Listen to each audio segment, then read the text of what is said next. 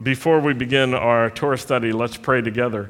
Baruch atah Adonai Eloheinu melech haolam asher kidshanu b'mitzvotav v'tzivanu la'asok b'divrei Torah. Blessed are you, Lord our God, King of the universe, who sanctifies us with his commands and commands us to engross ourselves in the words of Torah. Amen. I want to start in Genesis chapter 12, a foundational passage for those of us in the Messianic movement, for everyone who is joined with Messiah, and especially for everyone who has a desire to understand the call of the Jewish people and to be part of what God has promised to do for the Jewish people, through the Jewish people, and on behalf of the whole world, what he has in mind. So let's start in Genesis 12, verse 1. The Lord had said to Avram, and just in case you don't know, Avram was the given name of the one who became Abraham. Get out of your country, lech lecha, from your family, from your father's house to a land that I'll show you. And let me just pause right here. I think most of us who are here had to get up, and we had to get out of something that was familiar and something that was close to us in order to become part of the Messianic movement and part of the Messianic synagogue. How many can confirm that? You had to leave something to come. And I can tell you this, like Abraham, there is a great reward for your obedience to the Lord. There is a great reward for your faithfulness and for your sacrifice. So God said to Abraham, lech lecha, let's say that, lech lecha, get yourself up, get yourself out, and really to come here, that's what you had to do. To join the Messianic movement, that's what you had to do. Verse 2, I will make you a great nation. I will bless you and make your name great, and you shall be a blessing. Or another translation, be thou a blessing. Or more simply, be a blessing. This is not in the future tense, it's in the imperative voice. It's a command, be a blessing. You're sitting next to someone who is called to carry on with this calling. So why don't you smile at them and say, be a blessing. Be a blessing. Be a blessing. Be a blessing. Verse 3, I will bless those who bless you. I will curse him who curses you, and in you all the families of the earth shall be blessed. And another rendering of that last statement is to capture the reflexive voice of it is this: in you all the families of the earth shall bless themselves. It's an interesting idea that all the families, all the nations of the world will learn to connect with God and with Abraham, and to take blessing, to receive blessing in this way. So let's think about this. The orders that Abraham received, lech lecha, his responsibility, get up, get out. Now, there are some people who want God to do everything. So if God does anything, they say he did everything. But they haven't really understood something. God has called us to do our part, he does his part. There are times when he says, don't do anything, just watch. And in such cases, that's what we need to do. There are other times when he says, lech lecha, get yourself up and get out. And if you have the wrong attitude, you'll say, well, I'm just going to wait and see if God gets me up. He sent his word that was directive. We respond by doing it. It's not enough to hear the word, Yeshua said. We need to hear his word and put it into practice. Lech lecha, that placed the responsibility on Avram to get up and go. God's responsibility was to show the land to him. And we can see that it's more than just moving. Because think about it now, everybody moves. How many people are living in the same house you were born in here in Jacksonville? Okay, 1. Congratulations. 2? You're in the same house? No, okay, just 1. One. Okay. It's a shock there's even one. Right, because most of us are from somewhere. And people in America nowadays move roughly every 5 years. That is a statistic. I don't know if it's true, but I heard it once. Now, at one point it was true. I don't know what the current data is. But most of us do move around, even if we don't move from metropolitan area to different metropolitan area, we do move around within the area. This is not just about moving. This is more than that. It's about a calling that requires leaving something in order to be part of something. What you are called to be and what you are called to do. These are important aspects that are related. To be and to do. And you probably heard the musician who combined them into doobie doobie doo.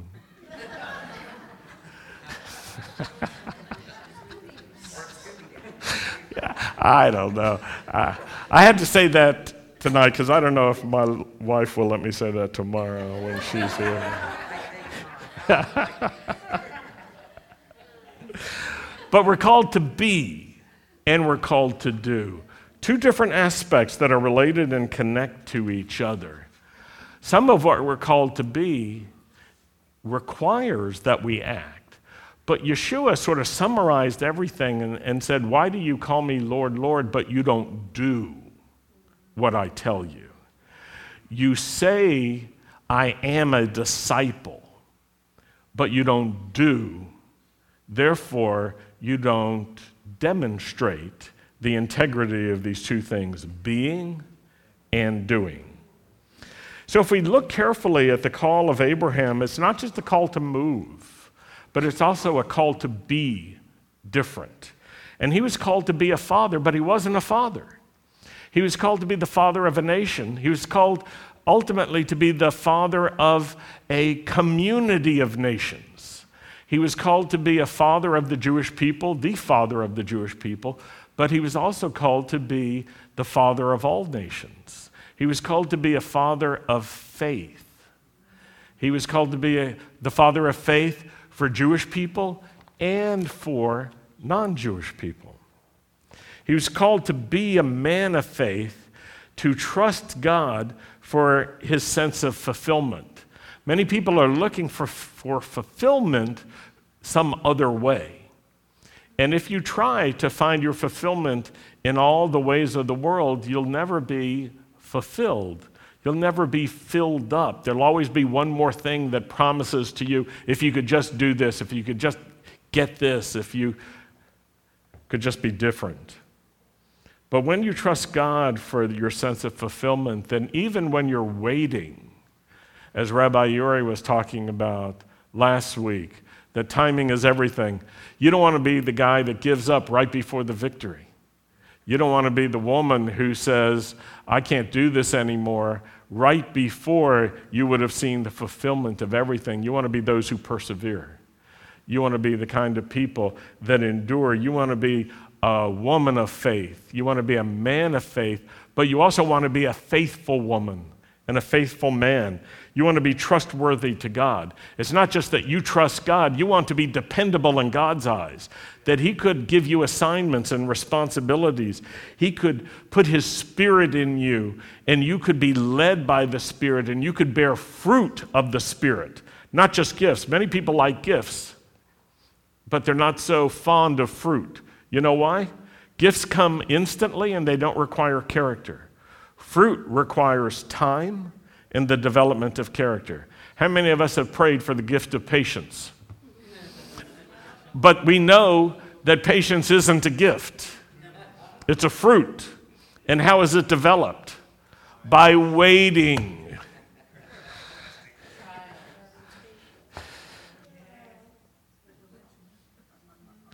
Abraham was a father of faith. He passed on his faith to others, and he passed it on faithfully. That's part of our call as sons and daughters of Abraham, we're called to pass on faith and faithfulness to the generations that follow us. He was also called to be an instrument of blessing. How? By blessing other people, finding opportunity to bless them, by being a source of blessing, by having generosity, by being willing to sacrifice the things that had been entrusted to him. The scripture tells us that he went out in obedience to what God told him, and he took Lot with him. And Lot was blessed by going with him. How do we become an instrument? How do we show we're an instrument of blessing? By being an example. Be a blessing.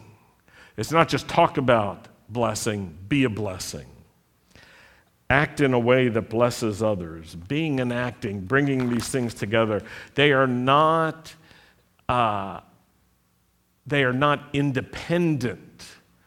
They are together part of one whole. To be a true disciple of Yeshua means to be something and to do as a result of that. It's not just our behavior, though. It's born out of our nature. Becoming a new creation means that we're able to produce a different kind of fruit. Yeshua taught the way to determine what a tree is look at its fruit. Not just the flowers, not just the leaves, but what does it produce? And when we say we want to produce the fruit of the Spirit, it's an important goal, because we can determine whether we are producing the fruit of the Spirit. The fruit of the Spirit is concrete. And we can look, do we have love? Do we have peace? Do we have joy? Do we bear the fruit? Are we winning other people to the Lord? Are we making disciples of other people? Are we investing our lives in others? Are we praying? Are we sacrificing for others? Are we serving faithfully? All of these things are details that we ponder and we act on because we've decided to be a blessing, because we've decided to follow the Lord, who calls us to do that. He hasn't called us just to live independent, individual lives. If he wanted that for you, he could have just put you on a desert island all by yourself. And you, like Tom Hanks, could have Wilson, the ball, with you as your companion. But he's called us to not be alone, but to be people together with one another. It's interesting, when God created Adam, he had an observation. Adam, it's not good for you to be alone. But he wasn't alone. Think about that. Adam was with the Lord. But the Lord said, I don't want you to be alone. You need someone with you like you. And so, the parade of animals came by. And even though guys like horses and dogs and things like that, not one was suitable. And so the Lord created woman out of man. And together the two become one flesh. And so we learn from this that we are made to be together with others. We are made to express the unity, the plural unity of God, his diversity, by being together. It's an important understanding. Now, it's also important to know the orders that you've received, to know what God has told you to do so that you can do it. And you can ask the question, what orders have we received from our commanding officer or from headquarters? Think of it like that, your commanding officer. When you say Lord, you know what you're saying? The one in charge over me, the one who has authority over me, the one who can give me assignments, the one who can entrust me with responsibility, the one who can train me for my assignments so that I can become prepared. But it's good to know what are the orders that you're being given so that you can fulfill them. And I can tell you this, we can be confident that the Lord has given us orders to be a messianic synagogue together. We're not confused about that. We're not wondering. We don't wake up in the morning, it's like, well, what should we be today? Maybe we should be something else. No, we know for sure. We want to be a messianic synagogue together. That's something you can't do by yourself. That means we'll be a community for Jewish people who are disciples of Yeshua. It means we'll be a community for all kinds of Jewish people who want to explore the life of faith and the new life in Messiah, even if they don't yet believe. We want to be a safe place where any kind of Jewish person could come and explore.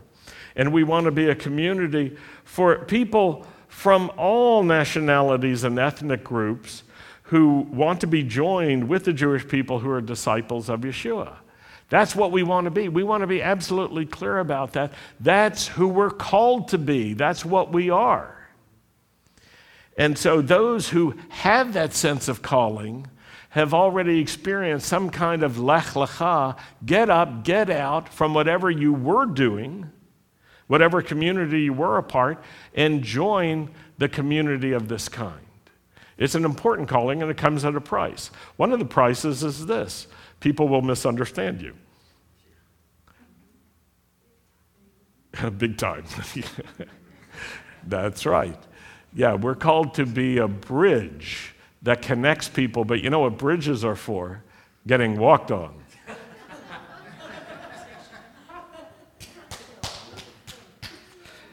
So we're called and we can be confident to be a messianic synagogue. And there's another aspect of it, that we are called to fulfill the prophetic promise and purposes of Jeremiah 23. We cover this in every welcome class for everyone who's interested in this synagogue and in the messianic movement. Jeremiah 23, verse 3, the Lord says, "Then I myself will gather the remnant of my flock out of all the countries where I have driven them, and bring them back to their sheepfolds." That's interesting.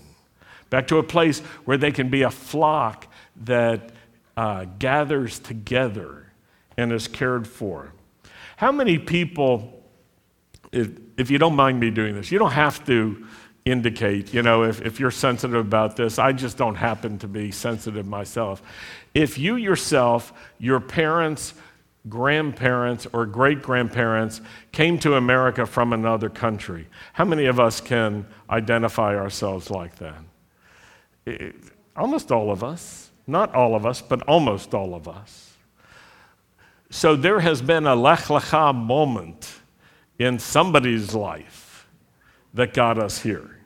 It may have been our own, but this is what the Lord promises He's going to do. I'm going to gather that portion that remains of my flock out of all the countries where I have driven them, and I'll bring them back to their sheepfolds. That's what's interesting.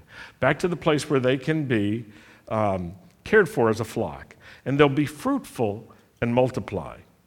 Verse 4, "I will also raise up shepherds for them, and they will tend them, and they will not be afraid any longer, nor be terrified, nor will any be missing, declares the Lord." That really is a great promise, and it's one of the prophetic words that defines messianic synagogues and the messianic movement of synagogues. And it's one of the reasons why there is like a reassessment of what does it mean to be messianic Jewish, because there are all sorts of things going on that are now describing themselves as Messianic Jewish, but they're not related to this calling. Churches want to do something that's got a little bit of, it's like Jewish Light, like Bud Light. It's, not that many calories, and you won't fill up. I'm reaching. I overreached. Yeah. Could be. That's the danger. That is the danger. So I remember once when I was uncertain about the Messianic movement, I didn't know that I want to be a part of it. And I was writing a college paper, and I actually wrote a paper against the Messianic movement. No, seriously. And I was arguing that Messianic Jewish was a term that would never be accepted by Jewish people who weren't such people. and it would be better to say that you were a Jewish Christian. So I wrote a paper arguing for this. And then years later, I renounced my paper. Yeah, because repeatedly I had gone to Israel, and I had been following how Messianic Jews were being described over time. And at one point, they were described in the English edition of the Jerusalem Post as so-called Messianic Jews who are really evangelistic. That was a phrase that they said. I didn't know what evangelistic meant. I think they meant evangelical, but in their English, that wasn't a word either. So it was that. And then, like a couple of years later, it was just so-called Messianic Jews. And then, wouldn't you know it, about a year or two after that, it was just Messianic Jews. And I was so surprised. But empirically, I had the evidence in front of me. Messianic Jews were accepted as existing. Now, I'll post this on Messianic Jewish Teachings now. I haven't had time for it, and then link to it at our social media. But I've been following an interesting thing in the political realm. I won't tell you everything about it, but Linda Sarsour, who has not been a friend of Israel by any means, or of the Jewish people, was tweeting back in the summer that Jesus was a Palestinian. And it ticked off Benjamin Netanyahu's son. So he tweeted back to her, wrong, something like, how stupid could you be? Because, he was up for a fight of some sort. And he said something like this: Jesus was a Jew. And the Bible tells us this.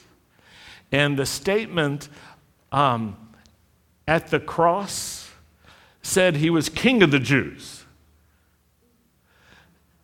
That was really interesting. So it was interesting that he was arguing this, and then a whole bunch of Jewish journalists based in Israel each started taking their turns, talking about Jesus having been born in Israel of a Jewish family, proving that Jews have been in Israel all this time, and on it went. So the only ones who were really fired up by this were Israeli Jews who were fighting back in English on Twitter.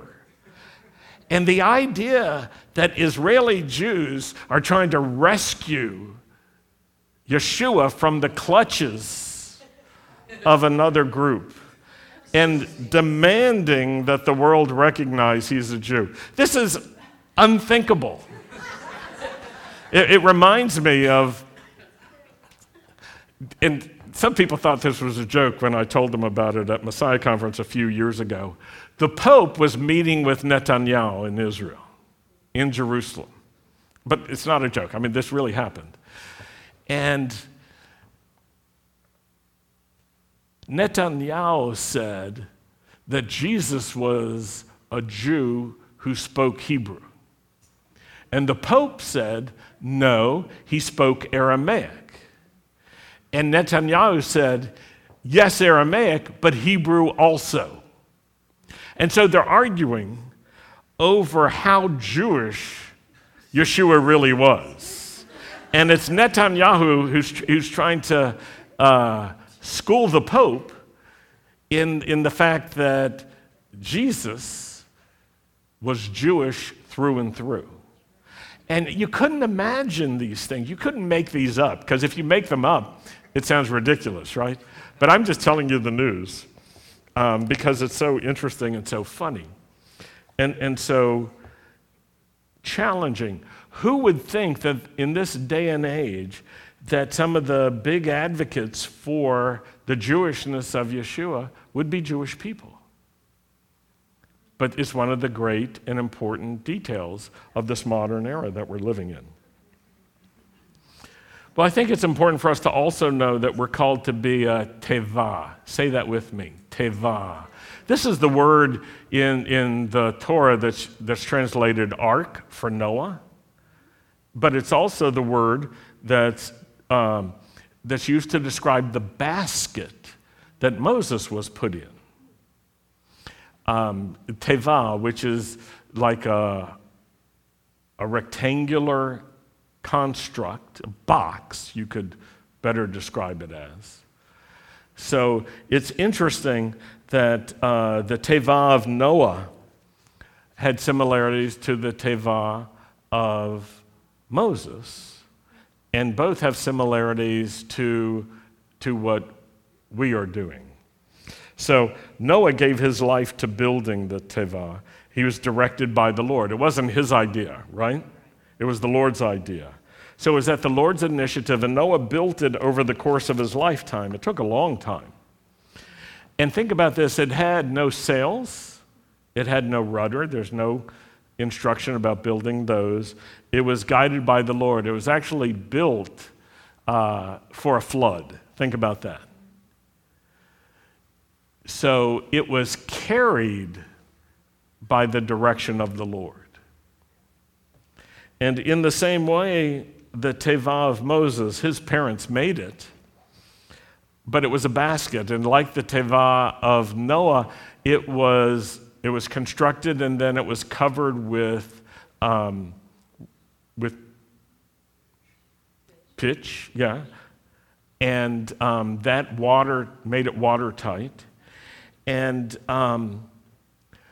the parents of Moses didn't come up with this idea. They were directed by the Lord. They were being led and inspired by the Lord about doing this. And it also had neither propulsion or steering mechanisms in it. It was like the Ark of Noah, like the Tevah of Noah. It was put on the water, and then the water carried it where the water would. But it wasn't just resignation. It was trusting the Lord. It was guided by the Lord. And in the same way, you and I are called to join together and to make sure that our Messianic synagogue is like a tevah, that it's built for the safety of others, that it will carry us safely, and that it will bring us together to whatever goals and purposes God has in mind. Not just destination, but the ultimate purpose. This is so important to think about. When we're thinking about Abraham, he was called to another country, yes. And God said, I'll show you the country. But the country wasn't the destination. The country was associated with the purpose that God had in mind. It was an assignment to move in order to fulfill a purpose, to accomplish something. And if Abraham had simply moved, but he had lost sight of the purpose, the move would have been in vain. In the same way, it's not enough that we just gather together. We've got to hold on to our purpose. We've got to grasp our purpose. We've got to hold on to it. We've got to value it. I know when Sandy and I were sent by the Lord to the former Soviet Union, we went to Ukraine and Crimea and nearby countries with orders after the end of the Soviet Union. And the orders really had two parts: to raise up shepherds for the house of Israel and to see those shepherds succeed by being congregational leaders who led Messianic congregations. That was our goal, and that was our purpose. And in this way, Messianic synagogues would be planted and would grow and grow up. And so we're excited because that was our assignment, and as well, it's a continuing assignment here. But it also connects us to those who are in Ukraine and Crimea who have the same heart together and are mishpocha together. It's not that everybody there, even in the Messianic movement, is mishpocha with us. But we're rejoicing because of the great mishpocha, the great Messianic leaders and congregations in Ukraine and Crimea who are mishpocha together and who are family also with us. And think about this. If I can change images or metaphors, we each have been given vineyards to work in. But the vineyards are separated geographically, but in a sense, they're adjacent. Even though there's a vast geographic distance, we're working in the same vineyard of the Lord. We're called to do the same thing. We're called to produce the same kind of fruit. And even though our vineyards are in different countries, they're next to each other in the spirit. And it's an awesome calling to be part of a Messianic synagogue. And I can tell you this, there are a lot of challenges. There are a lot of unknowns. There are many surprises, but it's a real privilege to build a Messianic synagogue and to be part of a Messianic synagogue. Now, I know there are some people who have a desire to reform the church. That's not my desire. My desire is to build the Messianic community. And I believe when and as we're doing that, other believers can relate to us in a way that helps them, as we become healthy, it helps them become healthy as well. We don't need to reform them. They've got their own historic challenges, which are severe, and I don't even know how you would go about accomplishing some of the reformations that have not yet been addressed, that go back at least to the 3rd and 4th century when the bishops began to organize. And they basically continued the work of the Seleucid Greeks, which was forbidding Jewishness on the part of the Jews. Forbidding Torah, forbidding Brit Milah, forbidding Shabbat, and so forth. And the bishops worked against Messiah and the people of Messiah and gave birth to a different religion, if you will. And it's hard to figure out how to reform that. I'm not trying to take that on. I don't want to take that on. What I want to do is be faithful to Yeshua. I want to be faithful to the pattern of the first Messianic congregations, which took responsibility as well to adapt and adjust as they welcomed in people from other nations, different people groups, different ethnicities, different cultures. They adapted and flexed in their structures and in the ways that they did things depending on where they were, but they were united in this common cause. And so that's what I want to be a part of.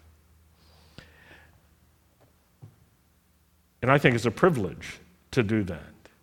But I also know that it has eternal value in God's eyes.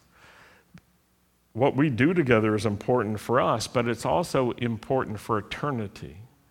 And it's important thus for everyone of our generations from now until eternity. So we need to have a long-term view, because you can't do this without a long-term view. That was true for Noah. I mean, can you imagine? He was told, build a teva. Why? Well, it's going to rain. What's that?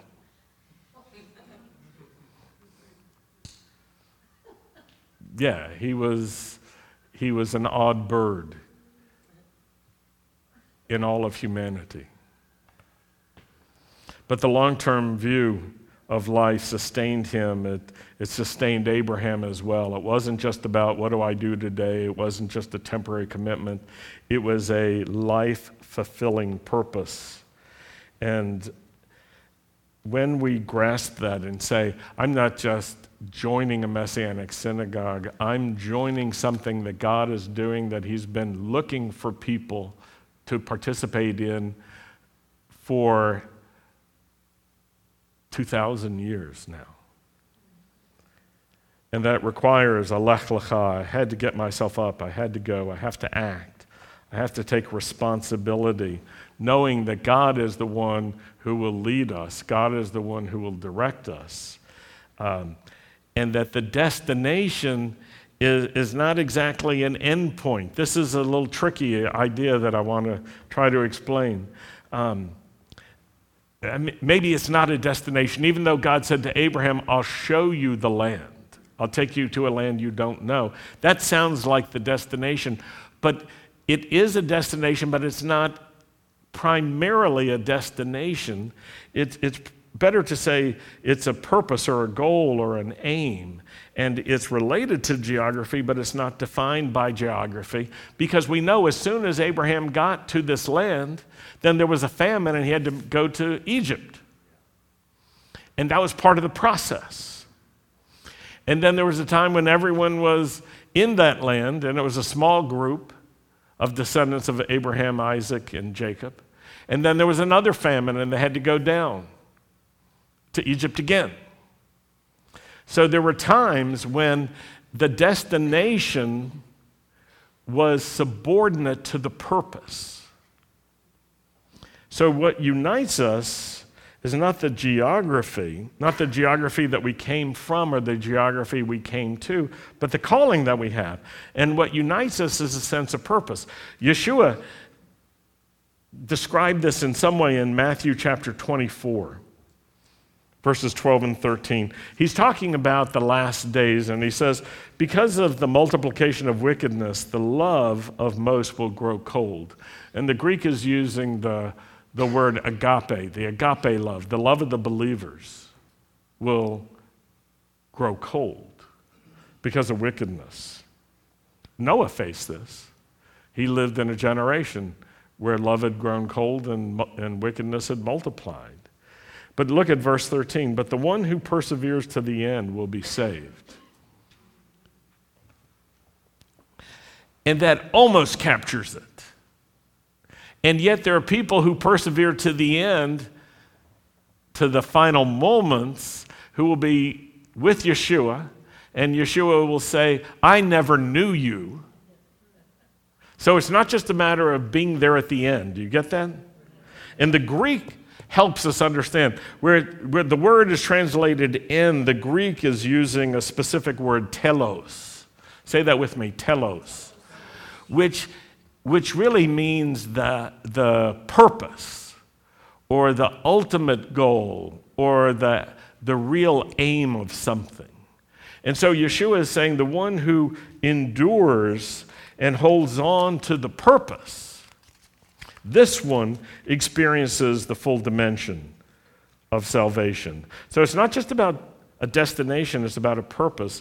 And part of the purpose is to live together in faith and faithfulness, Jews and Gentiles. And if I can compare this may be a stretch for some of you. It's like when all the animals gathered together to go on the ark. They should have started eating each other. Am I right? And they should have started eating the people. The predators should have preyed on those that they wanted to consume. But they didn't. And if you remember one of my favorite words, adumbration. Yeah, that moment was a messianic adumbration that you can see in Isaiah 11, verse 6. The wolf will live with the lamb. The leopard will lie down with the goat. The calf and the lion and the yearling together. And a little child will lead them. And this is understood to be a messianic passage by the sages of Israel and by all messianic believers. So this is an adumbration, not just about Noah's Ark, but about where God is headed. That people of different nationalities will learn not to devour each other and not to prey upon each other, but to be safe with each other and even to be safe with the little ones. If you can grasp that. When you get that and you say, wow, Noah's Ark has a lesson for Messianic synagogues. Messianic synagogues are called to be such a place. There are some lions among us, right? There are some wolves among us, in a good way. There are some goats and some calves and some little kids and this and that. There's all kinds of folks here and different personalities, different temperaments, different aspects of character. We are so diverse in so many ways. And what we're called to do is to accept each other and love each other and get along with each other and forgive each other and not eat each other, not devour each other. It doesn't come automatically, but it is possible. And in fact, wherever the Spirit of God is poured out upon a Messianic congregation, it becomes possible. We have to pay attention to it. We have to nurture it and develop it and encourage it. We have to work to be like-minded in this way. We have to develop a desire to prefer one another and to show kindnesses to one another and to live together harmoniously. It's very much like what you have to do when you get married. You have to compromise. You have to make do with what you have to make do with. You have to appreciate each other. You have to be flexible. You have to be able to reach agreements. You can't just polarize inside of a family. In the same way in a congregation, we have to learn to do things differently than the world around us. The world is increasingly polarized and fragmented and can't see the good in the different. And if you're not the same as we are, you're against us and you're bad. And we have to be another kind of people. Because we're called to be faithful to the calling of Abraham, to be a blessing for all nations, to be true to ourselves, not to dissolve. I mean, if someone tells you God is against ethnicity, they're wrong. If people tell you God is against culture, they're wrong. If people say, I'm going to pursue this in the future, but if they use the mistranslation in English of one new man, they will miss what God is wanting to do. Because the Greek doesn't say one new man, it says one new humanity or one new mankind, which is corporate and plural and diverse. If you reduce it to one new man, then it's an individual thing, and it means that person becomes a blended androgyne. They become neither male nor female. They're neither Jew nor Greek. They have no culture and ethnicity or nationality. They have no status in society. They're neither slave nor free. They're just nothing. That's not what it's talking about. It's talking about the Jews and the non-Jews not being adverse to each other, not being hostile to each other, not preying on each other, or becoming predators. It's talking about men and women not misusing each other and having value together. It's talking about people of every social standing having value and acceptance together in the community. And that's different from the world at large. It is another humanity, one new humanity that puts aside the hostilities of the things that separates us and finds way of not making war with each other, but learning to love and appreciate each other. It's a different humanity. It's not just a different person. If you reduce it to one new man, that person blends and loses all their identity.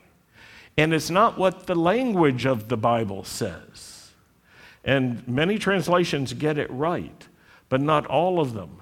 But this catchphrase, one new man, I've often argued, simply means in America, one less Jew. It means the Jews assimilate into an American form of Christianity, and they dissolve and disappear. And that's not what God is talking about. When he says neither male nor female, he doesn't mean male and female will disappear. He means that the hostilities between those will not be active. That will disappear. And if you're confused about that and you think, oh, we should blend all genders. You can see for yourself where that leads. We can see evidence of the confusion that leads to. And in the same way, if you say, we're just going to blend all the ethnicities into one homogenized new man, you'll have the same thing, a confused world. People who don't know who they are and where they came from, they won't recognize the values and the strengths of their family and ancestry, nor will they be able to address the weaknesses and vulnerabilities of what their family gave them. And thus they can't grow. They'll be lost. They'll be uprooted. There's so much good that God wants to do for us, and that's why we need to hold on to the purpose. What is this purpose? It's the restoration of Israel's faith, the restoration of Israel's mission to be a light for all the nations of the world, the restoration of Jewish faithfulness to the Lord through Messiah. And it's the redemption and restoration of all the nations of the world. God is not wanting to get rid of the nations. He's wanting the nations to be transformed into a new humanity. And it does require Messianic Jewish synagogues and flocks. It requires this. It won't happen without it. You can look and see how well has the world done in terms of peace and well-being in the last umpteen hundred years. Not so good. But the early Messianic community learned to embrace one another, not make war with each other, not be hostile to each other, and not demand that everyone assimilate and blend into one same kind of person. It's an important lesson for us. And we're living it out. And it takes time, and it takes multiple generations. What year is this in the Hebrew calendar? Out loud? 5780. And just think about this. This is my closing thought. If 6,000 years are given on this calendar until the coming of Messiah for his 1,000-year reign, then there's still 220 to go. It's not a short time. It requires a long time view. Now, if he comes more quickly, good. But if your only plan is it's got to be quick, if he doesn't come in a minute, we're gone, then you will not be like Noah, and you will not be like Abraham, and you will have no ability to build an ark that can be useful to others for their salvation, their redemption, and their preservation. With that, we stop. Let's pray. Lord, we thank you for the call of Abraham that it inspires us today. We thank you for the words of Yeshua to hold on to the purpose, to not give up. And let us be like those who persevere. Let us be those who do not fall short. We don't love our lives so much that we would even shrink back from death. But we're bold to go on, and we know, Lord, that we have died and we have been raised from the dead in Messiah. And we live not for ourselves, but we live for you. Let it be, Lord, that we learn to love one another, we learn to respect each other, we learn to forgive each other, we learn to join together with all of our diversity, all of our differences in language and background and culture and ethnicity. And we find strength in that because of Yeshua. Amen. So let's close with Aaron's blessing. Don't forget to get a copy of the brochure for the Shabbaton coming up next week.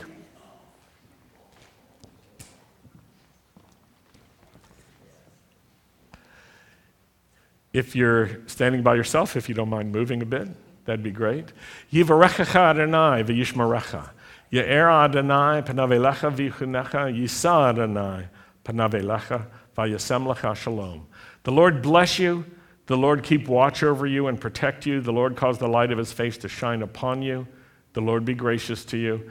The Lord lift up his face to you and give you his peace.